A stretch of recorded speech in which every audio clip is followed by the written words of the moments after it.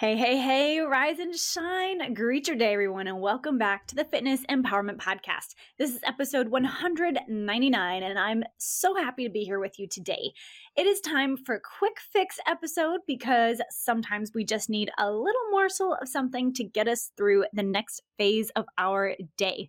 Let's dive into the topic of quinoa and whether or not it's really a good source of protein.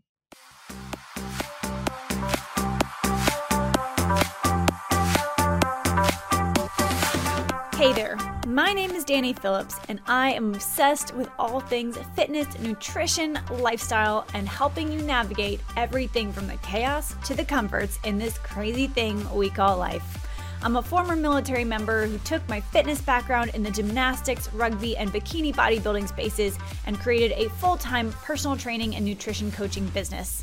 Each week, I'll answer your nutrition questions, give actionable strategies to elevate your lifestyle, and share the stories behind battling the stress and reaching success along the journey. We're no longer waiting for the right motivation to show up, no longer watching someone else achieve the results that we want. Get ready to increase your energy, decrease your stress, and be empowered to go after the life you deserve. So put those earbuds in, grab a notebook, and let's dive in. Welcome to the Fitness Empowerment Podcast. All right, quinoa is the topic of the day. So, is quinoa a good source of protein? Is it a quality source of protein? Is it a high source of protein? Is it a complete protein? Are you guys starting to see that the title of today's episode is perhaps not the best title or question that you should be asking when it comes to quinoa, or really any food item for that matter? You guys, context is key. I know I probably sound like a broken record, but it's true.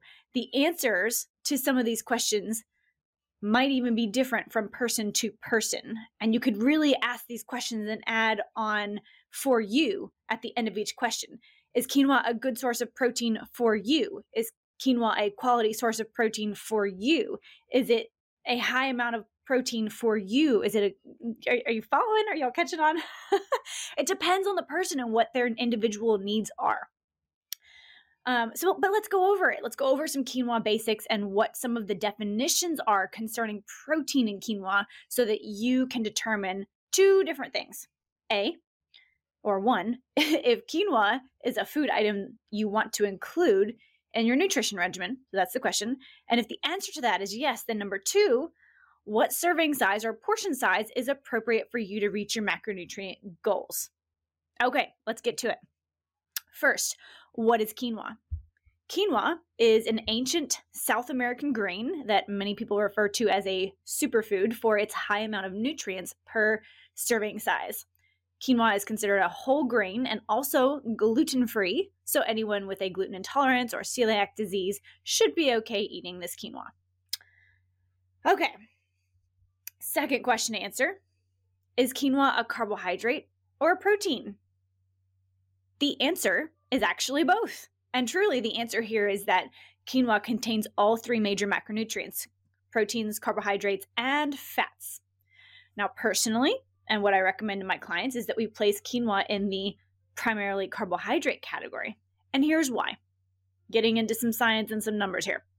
1 cup of dry, uncooked quinoa, which weighs approximately 170 grams, provides 626 calories, 24 grams of protein, which is a great amount, 109 grams of carbohydrates, so more than 4 times the amount of protein, to include 12 grams of fiber, and then 10 grams of fat.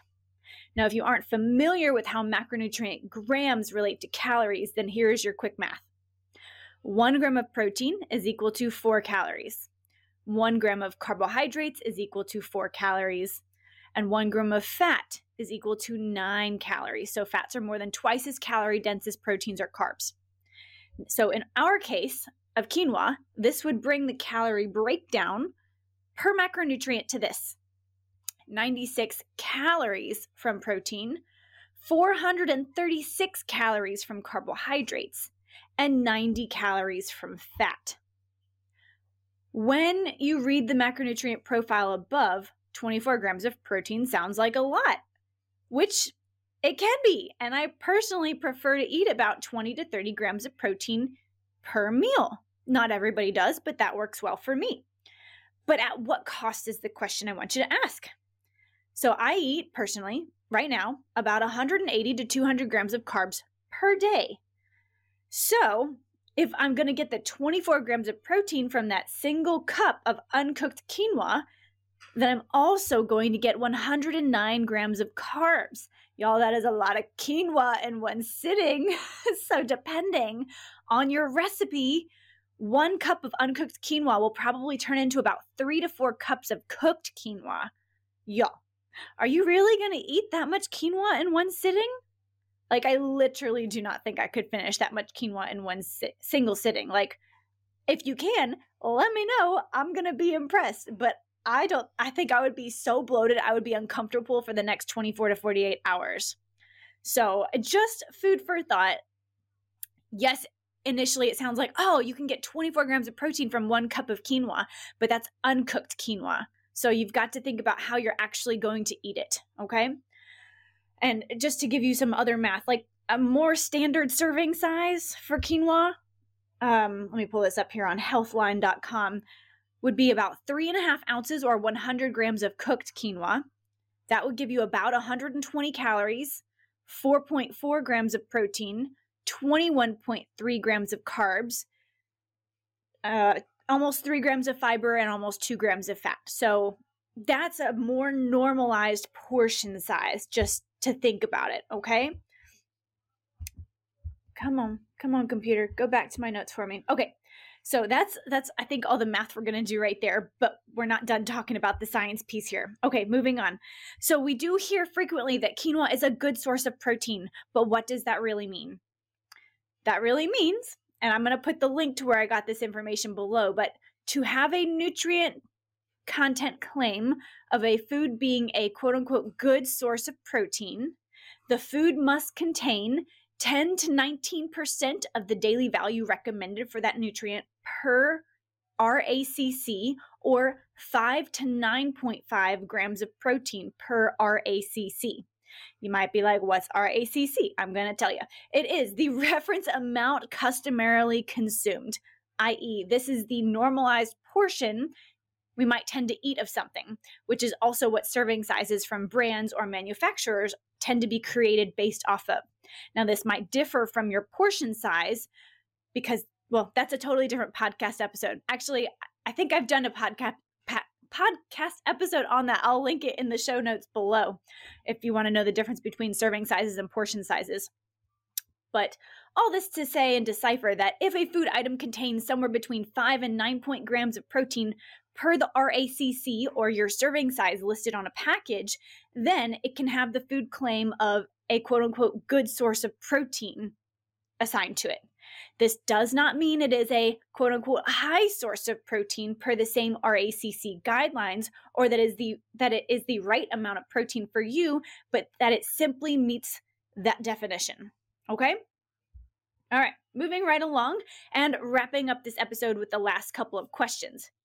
Is the protein within quinoa considered a quality and complete source of protein? The answer to that is yes. More mini science lesson here. We've probably all heard at some point that amino acids are the building blocks of protein. Well, there are 20 different types of amino acids. I'm not going to list them out here, but out of those 20, 9 of them are essential, meaning we need to take them in through our dietary intake, and 13 are non-essential, so those can be synthesized, but they can also come from our dietary intake. For a protein source to be considered a complete protein, it needs to contain at least all 9 of the essential amino acids. And quinoa does, in fact, contain all 9 of these essential amino acids. It is less common for a plant-based protein source to be considered a complete protein. So in that aspect, quinoa may have that winning factor over some other plant-based protein sources or whole grains. So that's where the context piece falls into place a little bit better there. Science lesson over, everyone. All right, that's it. That's all. There is no more for today's episode. I'm sure we could talk more about quinoa if we really wanted to. So send me your questions. If you have more questions about quinoa or other food sources that you have questions about when it comes to health claims that are made maybe in magazines or on social media, and you want to dive a little bit deeper into what those claims really mean for you and your dietary needs. All right. I hope this gave you some deeper insight into how you view quinoa and what serving size is appropriate for you, or what you might now change about your portion sizes of quinoa. I would love to hear your biggest takeaways, so please share them with me on Instagram. I'm at Danny Phillips, or via email. I'm Danny@thedietdoc.com. Until next time, have fun reading your nutrition fact labels, and I will talk to you in episode 200. Can you believe it? I'm so excited. All right, bye for now. Thank you guys so much for spending this time with me on the Fitness Empowerment Podcast. I love that you set aside a few minutes to focus on you today. If you could take one moment to share this episode with someone you know would benefit from today's message, that would be absolutely amazing, and we would be incredibly grateful.